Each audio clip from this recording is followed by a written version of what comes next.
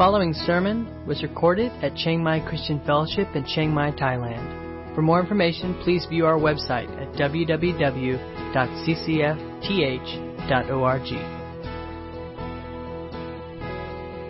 The parts of the Bible that lodged themselves deepest into my mind, and I decided this week that they were Daniel in the lion's den, and David and Goliath, and Jesus calling the disciples to be fishers of men.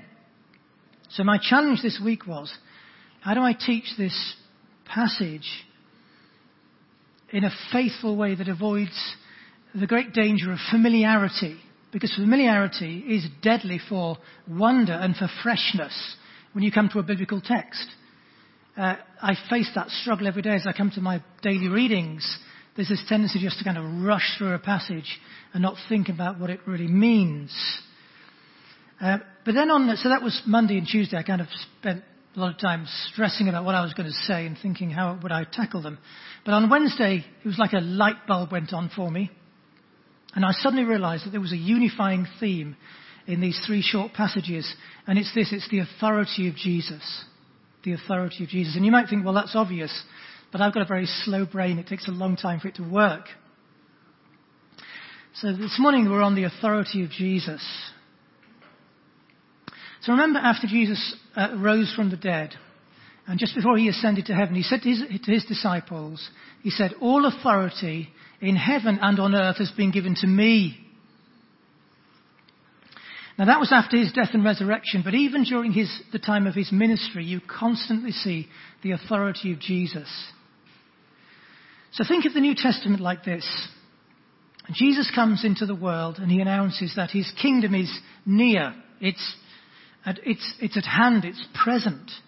Now you can't have a kingdom without a king.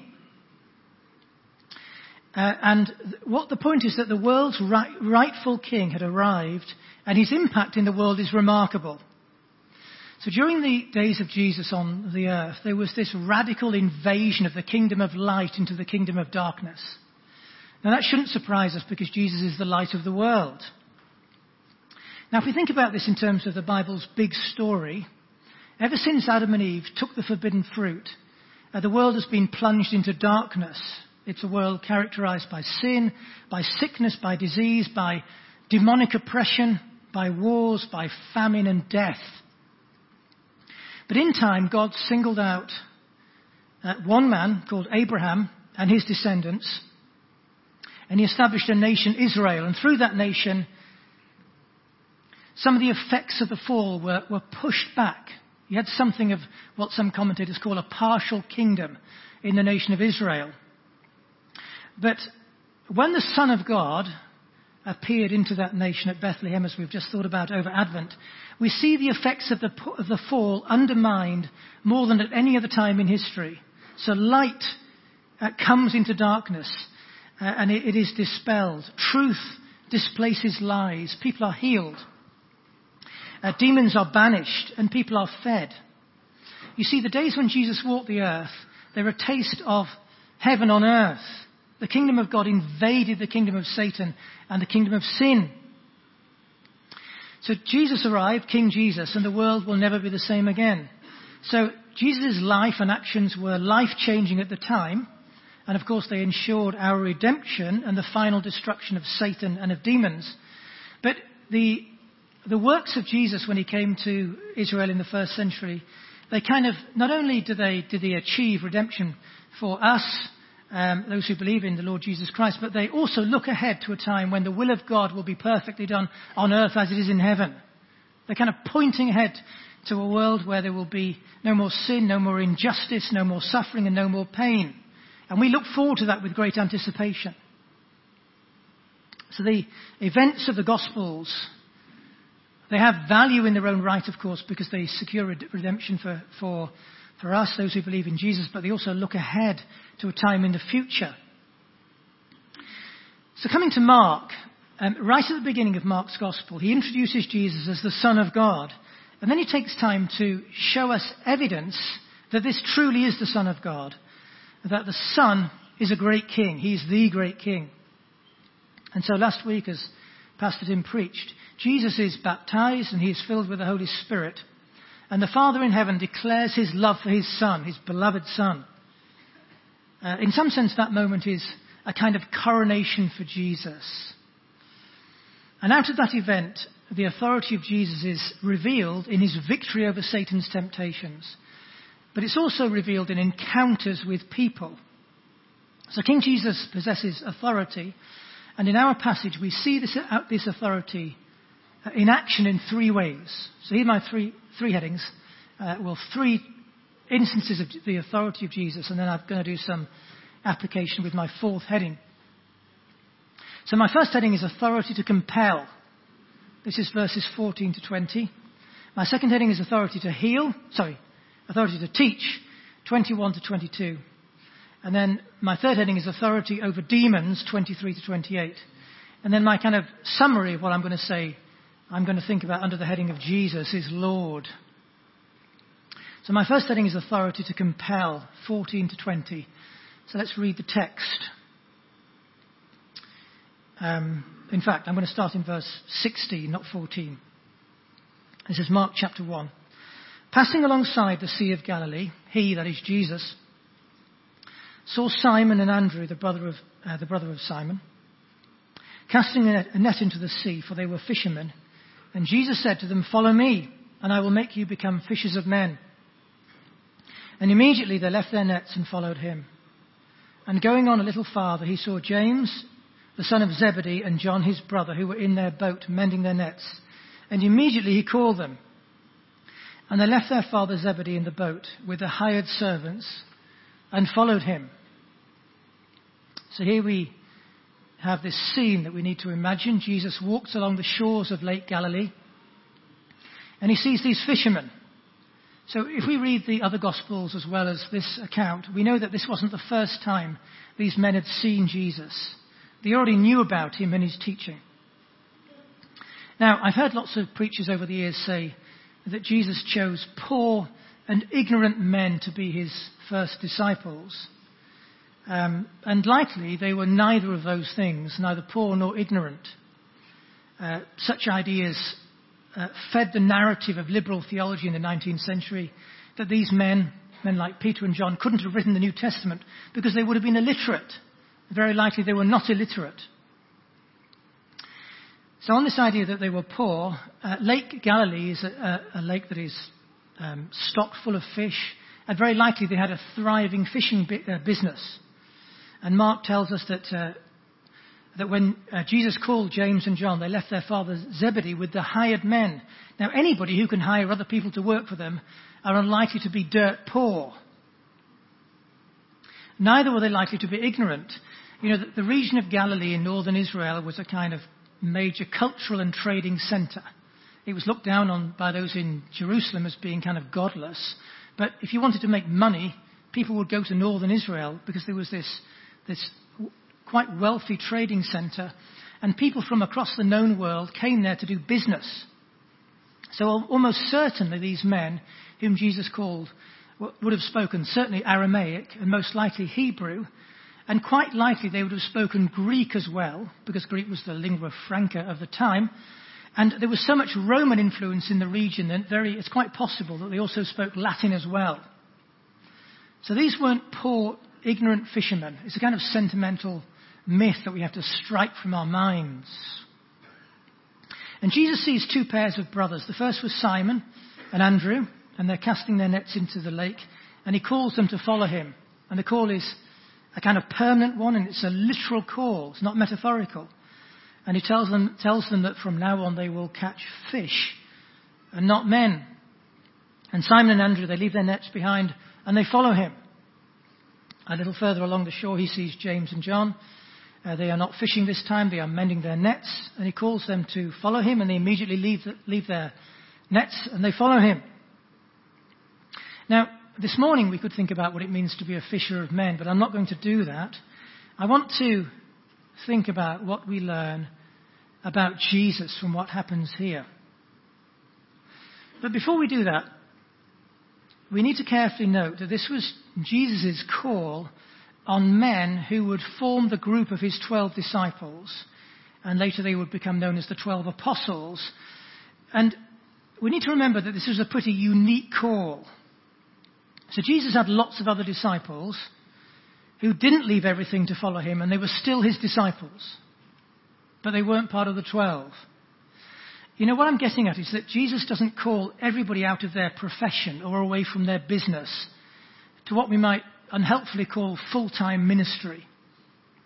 This was his call on 4 men who were literally to be with him all the time. They had a special calling to lead and to preach and to work miracles.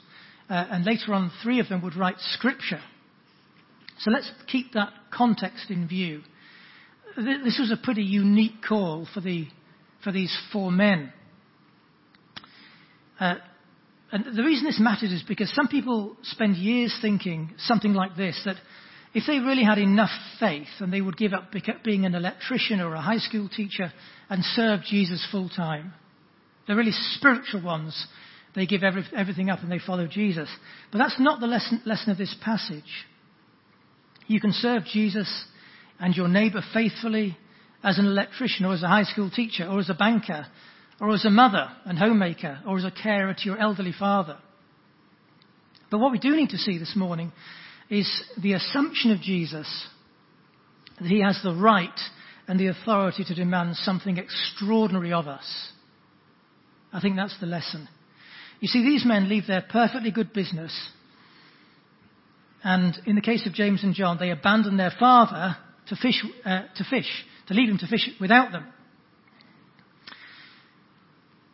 So just who does Jesus think he is? What gives him the right to compel, to control the lives of these men, even to radically disrupt their lives? Well, he's the king of the true kingdom, the kingdom that will one day displace all others. Now, it's interesting to note that the approach that Jesus had to discipleship was not the norm in New Testament Israel. You see, in this culture, and there were many disciples and there were many masters who had disciples, but if you wanted to be a disciple, then you were told to find a rabbi who had to approve you before you could sit under that rabbi. You had to ask permission to be their disciple. The point is that the learner, the disciple, took the initiative. That was the protocol in Israel at the time. But not with Jesus. You see, he takes the initiative to call and control the lives of other people. He commands the obedience of these men.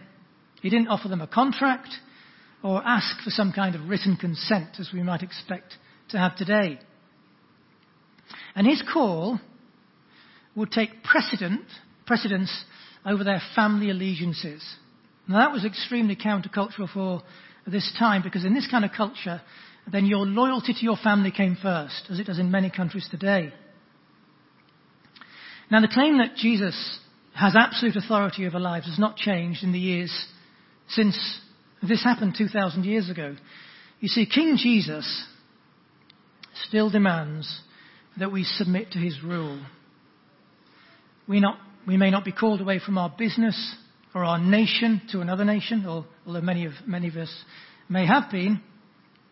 But the point is that following him will certainly involve great changes to how we live, because he demands to be first in our lives.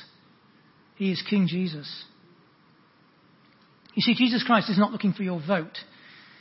He's not looking for your opinion. He demands to be your Lord. And you and I are not the centre of this world. He is the centre. And his kingdom is the only kingdom that will last forever. I remember speaking at a conference in England on sexuality about 6 years ago. And I had this very interesting encounter with this man who came to see me at the end. He said to me, all my life, secretly, I've been attracted to men, not to women. And I've never forgotten what he said to me next. He said, but Jesus is Lord of my life, and I know that my same-sex attraction is wrong in his sight. And so every day, I recognize that Jesus Christ has called me to purity, and I put to death the lusts of my body because I'm faithful to Jesus, who is my Lord. Now that's radical, isn't it, in an age where self-expression and being true to yourself and your feelings, especially your sexual desires, is everything. You see, this man knew the same Jesus that called Andrew and Simon and James and John. Jesus demands to be first, that we bend everything to his terms. Now, these men pull out of their family business. Of course, they did go back to fishing for a short time later on, but I'm not sure that was the plan of Jesus for them.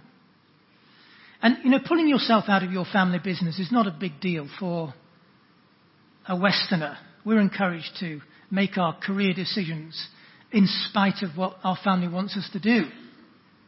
It's not a big deal.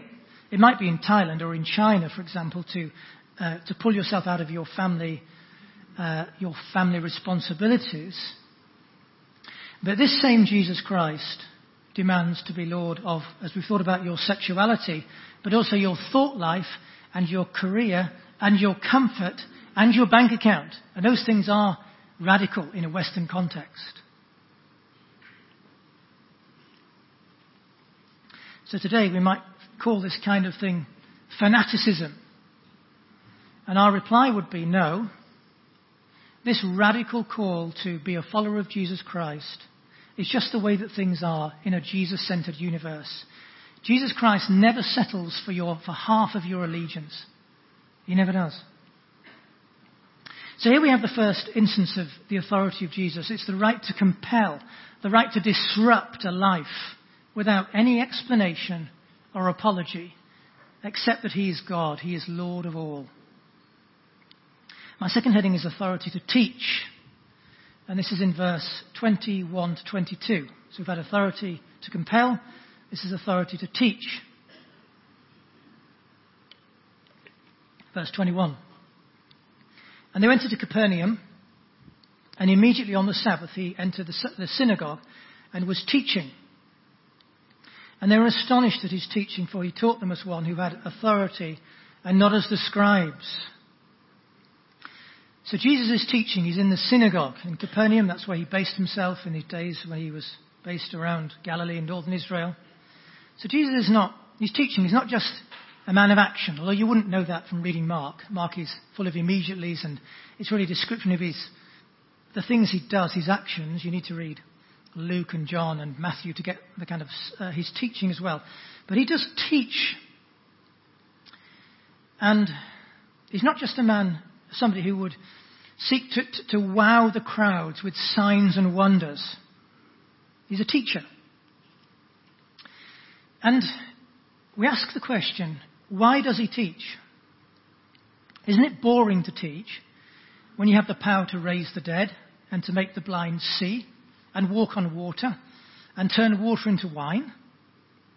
I was once invited to speak in a church in Sarawak in East Malaysia. It's a big church. And they put a special meeting on for me on the Saturday night. And I think only 10% of the church turned up to hear me. And at the end, the pastor apologized, and he said that his people were not really looking for someone who could teach. They were looking for someone who could do signs and wonders, and that would bring them in the door. So I didn't really fit the bill for them. But the question is, for Jesus, why did he bother with teaching the people when he could be a celebrity healer and cure the people of their diseases and feed them with bread every day? And this is the shocking answer. It's a shocking answer for those of us who come from a kind of material culture. The shocking answer is that sickness and pain and hunger are not our biggest problems. Our biggest problem is that we are lost and we are ignorant and we are destined for destruction and we need saving. And for those reasons, we need information. We need teaching. You see, we need to know why the world is here. We need to know who the world belongs to. We need to know what a human being is. We need to know to whom we are accountable. We need to know what makes a life successful as opposed to a failure. We need to know what happens to us when we die. You see, this world desperately needs information. It needs teaching. We need truth in a world that is framed by lies, because only the truth will set us free. And you see, signs and wonders had a place in the ministry of Jesus, but they don't tell us the answer to those biggest questions of all. Not really.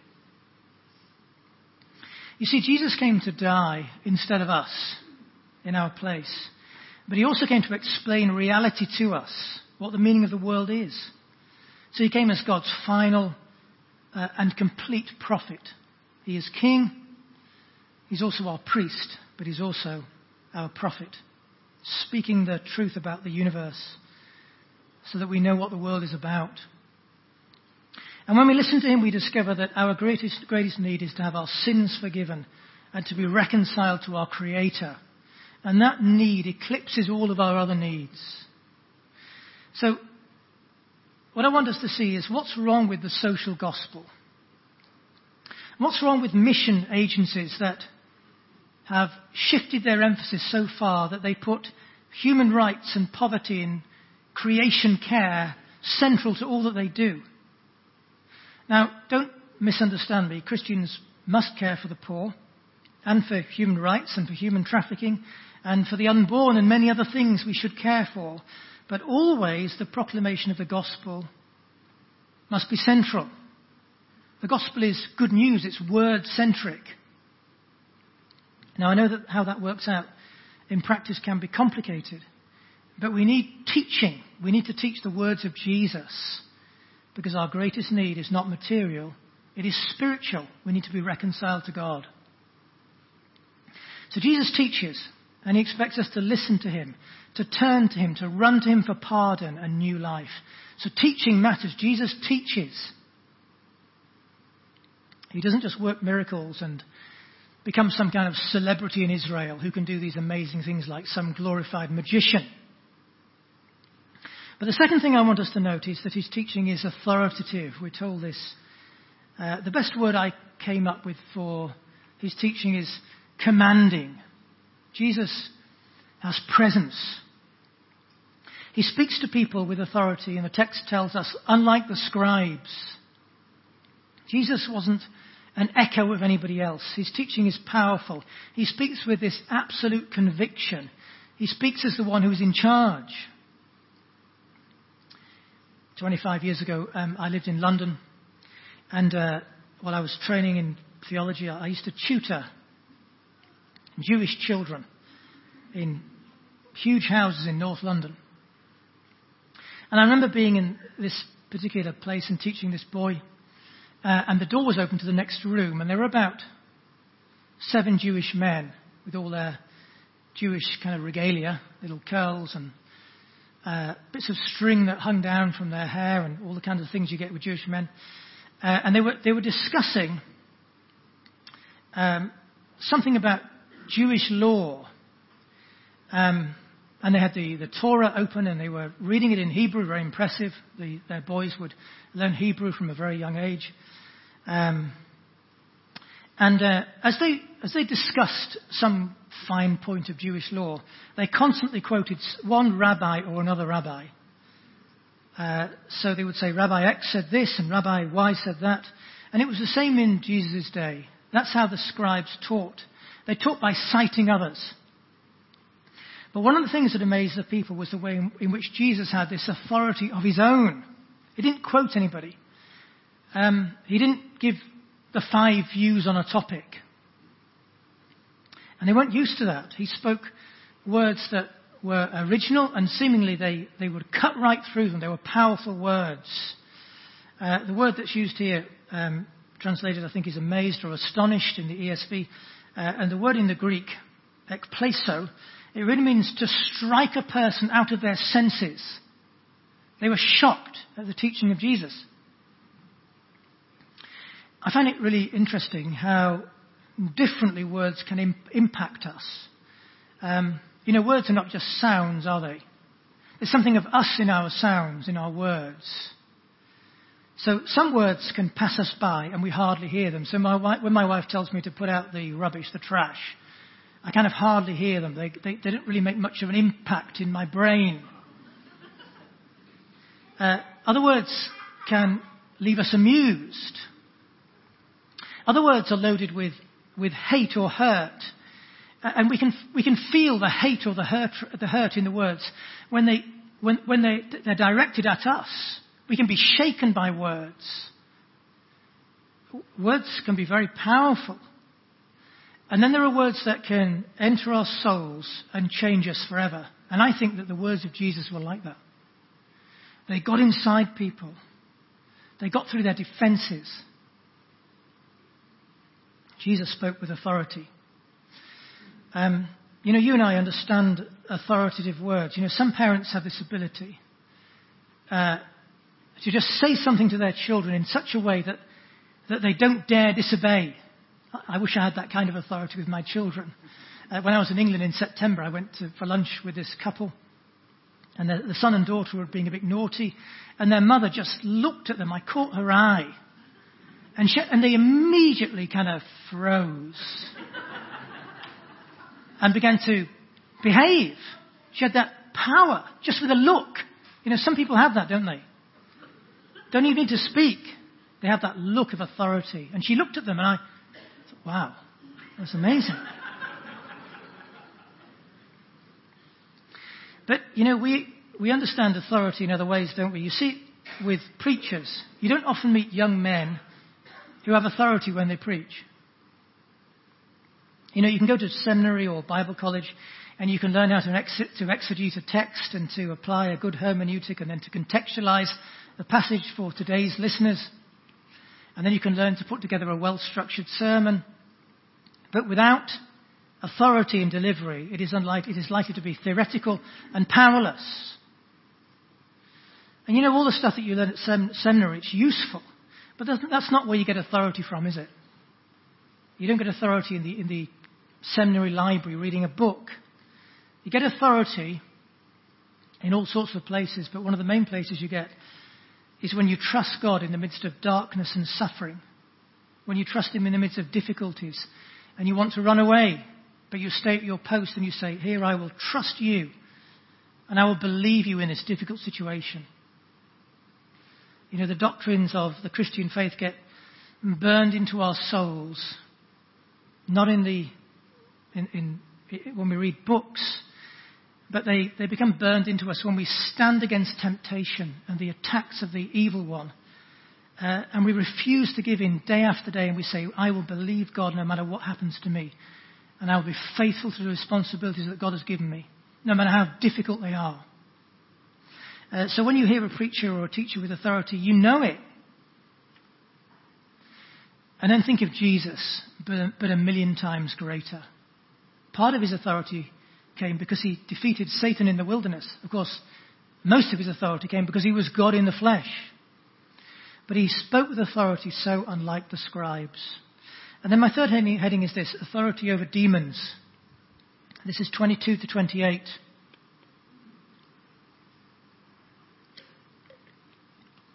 Verse 23.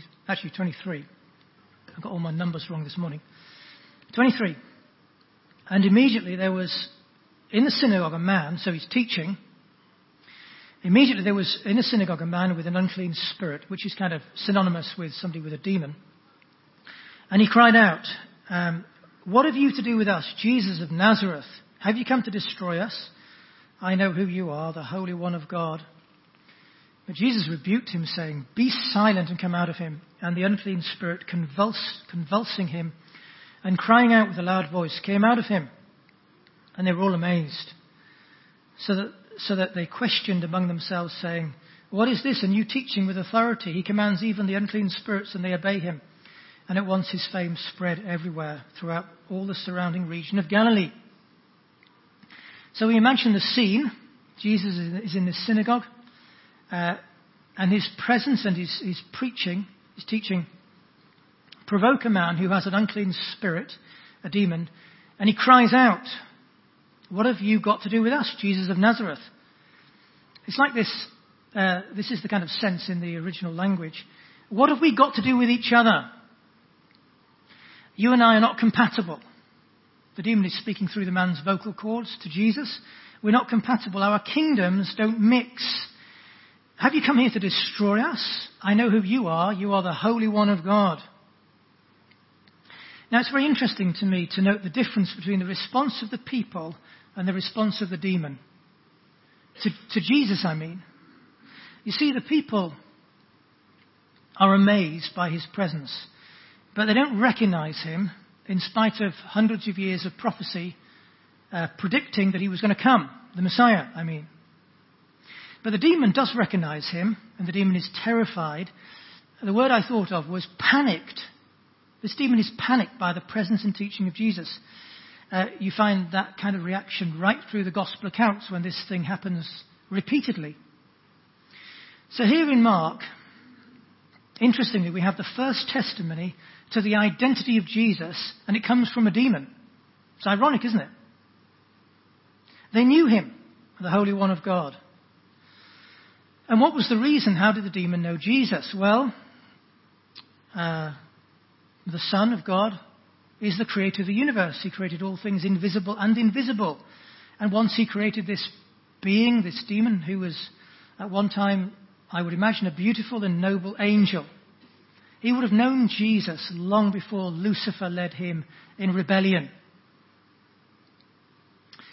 But the reason for its panic, I don't know if you call a demon he or it, I shall call it and it. But the reason for its panic is that seemingly it felt safe here, hidden away. And demons are often hidden, aren't they? They often hide behind religion, which is what he's in the synagogue, hiding away in this particular man, a man who's in the synagogue. And seemingly it felt safe in its own domain, far from God's presence. And then the mighty Son of God shows up. This is not what this demon is used to. So it panics. I suppose as well that demons know that Jesus is their judge. And that's why they scream in fear. He recognizes them and they recognize him. They can't hide from him. James chapter 2 tells us that demons believe in Jesus and they shudder. Well, they believe in God and they shudder. And demons know that they are heading for the lake of fire. When the lake of fire is mentioned in the book of Revelation, chapter 21 or 22, it says that the lake of fire was created for Satan and his angels, fallen demons. And they know that Jesus will be their judge and he has the power to send them to hell or into the lake of fire.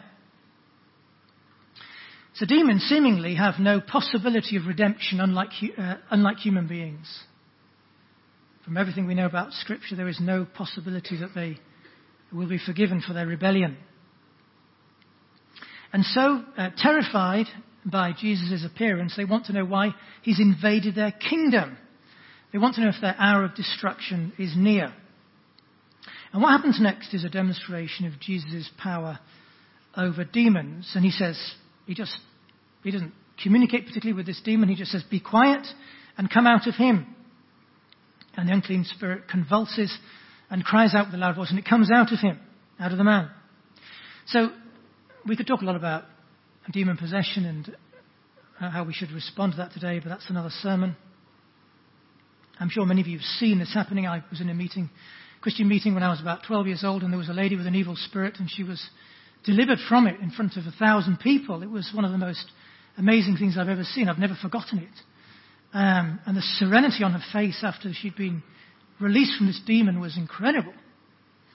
But that's another sermon. But what I want us to see here is the authority of the Son in action. So here is King Jesus, and all authority in heaven and on earth has been given to him. And it says that the people are amazed. I imagine their eyes as wide as saucers, just amazed at what's happening. And they say to one another, who is this that even the unclean spirits obey him? Not very much further along in Mark, when Jesus calms the storm, the disciples say, what kind of a man is this? Even the wind and the waves obey him. Can you see Mark is driving us to conclude that this is the Son of God? And the fame of Jesus spreads throughout the region. So we see the authority of Jesus in three ways. We see the power to compel. We see the power to compel lives. We see his power to teach, and we see power over demons. So fourthly and finally, here's my application.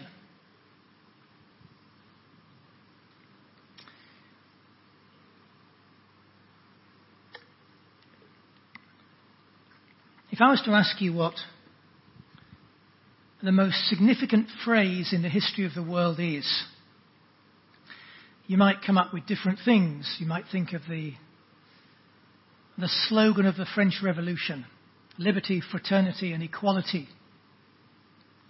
Or maybe Karl Marx's phrase, workers of the world unite. You have nothing to lose but your chains. You have a world to win.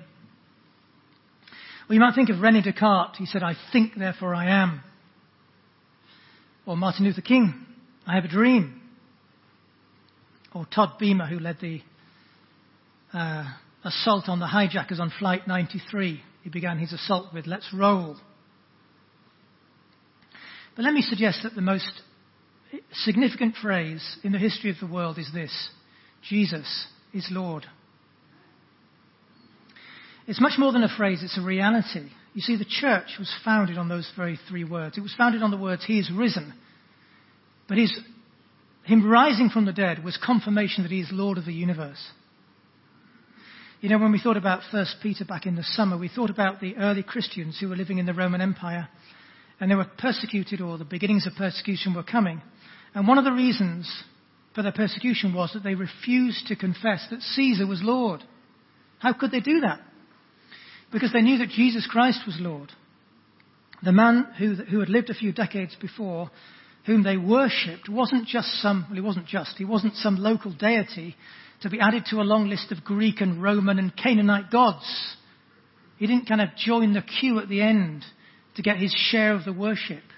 He was Lord over all gods and all principalities and powers. You see, those early believers, and this is the testimony right throughout history, is that the message of Christianity centers around a declaration that Jesus Christ is the most powerful being in the universe, and it's a universe that He has created. He is Lord of all. And in the book of Acts, the message that Peter preached on the day of Pentecost was that Jesus has risen from the dead. And then he said, let all Israel be assured of this, that God has made this Jesus, whom you crucified, both Lord and Christ. Jesus is Lord. That means that He is higher and greater than any other power. When I was a child, I used to sing the words of Charles Wesley about that He has a name that is high over all in hell and earth and sky, angels and men before it fall, and devils fear and fly. You know, I think for some of us, and I include myself in this, our minds are so shaped by a materialistic worldview that we find these things difficult because we kind of shy away from the supernatural. So the time that helped me most in my life was when I spent 6 years in Africa. And the background of many of my students, my African students, was animism. The belief that behind the visible world is an invisible world of all kinds of spirits and devils that control the visible world. So behind the visible world is an invisible world of spirits. They might be demons, they might be the spirits of your ancestors. And what you have to do in life, you have to get blessings and avoid curses. And you do that by appeasing the spirits, by making sacrifices or making bribes. And normally you need the services of the witch doctor who is this kind of intermediary between the visible and the invisible world. There was a risk of simplification in saying this this morning, and some of you will know more about this than me, but I think roughly you have 3 types of cultures in the world. You have guilt and forgiveness cultures, which underpin the or are shaped by the Judeo-Christian worldview, guilt and forgiveness cultures. You have shame and honor cultures that you have, say, in Thailand or in China. And then you have fear and power cultures. And animism produces fear and power culture, produces fear and power. It is a fear and power culture. And the result of an animistic worldview is fear and fatalism. So during my days in Africa, I noticed that by and large, the Christians I had dealings with didn't talk so much about the Christian gospel in legal terms, like we might do from, say, the book of Romans or the book of Galatians. And of course that's correct. We are legally acquitted of our sin. But these Christians I met, they talked less about the gospel in legal terms, and they talked far more about Christ's power and authority. You see, on the occasions when I went into African villages out in the bush, I found people who were highly sensitized to the powers of evil. They seemed to sense the powers of evil. And I suspect that they weren't a figment of their imagination. So the children would wear charm bracelets to ward off evil spirits. And the most important person in the village would be the witch doctor. They would need his protection. They would fear the spirits that lived in the forest. And when they gave their testimony, repeatedly there was this refrain that came from them, that they came to Christ to be delivered from evil powers. And I'm telling you that because the message of Christianity is that Jesus is Lord over all other powers, human and spiritual. Through his death and resurrection, he disarmed principalities and powers, we're told in the book of Colossians. He defeated death. Death that keeps human beings in fear all of their lives, we're told in the book of Hebrews. And having defeated principalities and powers, disarmed them, he said, all authority in heaven and on earth has been given to me. Paul wrote in Philippians chapter 2 that Jesus has been given a name that is above all other names. You see, the message of our passage is just one piece of a whole narrative in the New Testament that reminds us that Jesus Christ has no rivals. To compare Jesus to Muhammad or to Buddha or to Moses is just folly. He is Lord. He's the creator of the universe. He's the one who will bring history to an end. He has no rivals in terms of power. In time, he will challenge all of his... He will put down all challenges to his rule, and every knee will bow to him voluntarily or involuntarily. He is the King of the universe. He is hidden now, but one day he will be revealed on the day that he returns for a second time. He is the Lord. But what about the Western world, where many of us are from? Witch doctors and charm bracelets are not the issue, but materialism and relativism and atheism are. Meism is the kind of creed of the West, isn't it? The me, myself, and I generation. You know, in that kind of context, the powers of darkness are just as real. The powers of darkness manipulate the thinking of people in the world. They underpin the ideas of the West. They pull the strings of our collective thinking. So no longer do we say in my country, the United Kingdom, Caesar is Lord. We just crown ourselves as Lord at the centre of the universe. Our needs, our rights, our preferences, our morality, our entitlements. And so we too need to remember that Jesus is Lord over all the false ideas that control our lands. If heaven and earth will pass away before Christ's words do, you can be sure that the thinking of the Western world will pass away before the words of Jesus do. The claim that we Christians make is that Jesus is the reason why there is not nothing. He's the reason why there is everything. He's the reason why the world exists. And his words will trump all other words. In fact, they are so weighty they will last for all eternity. Heaven and earth will pass away, but my words will never pass away. He will wrap up history, and his judgment will determine the success and the failure of every single life. So Jesus is the one in whose name we meet this morning. And if he is Lord, then that reality is our greatest motivation for mission. That reality needs to be proclaimed to the whole world. You see, we must care about the lost. But the first motivation for mission is that Jesus must be honoured and given his rightful place in all the world. His fame and his beauty and his love for sinners must be proclaimed because he is the Lord of all. He has a claim on every life, and no one has the right to live outside of his domain. So this morning we see Jesus and his authority in three ways. We've seen his authority to compel. We've seen his authority to teach. And we've seen his authority over demons. He is Lord. You've been listening to a sermon recorded at Chiang Mai Christian Fellowship in Chiang Mai, Thailand. For more information, please view our website at www.ccfth.org.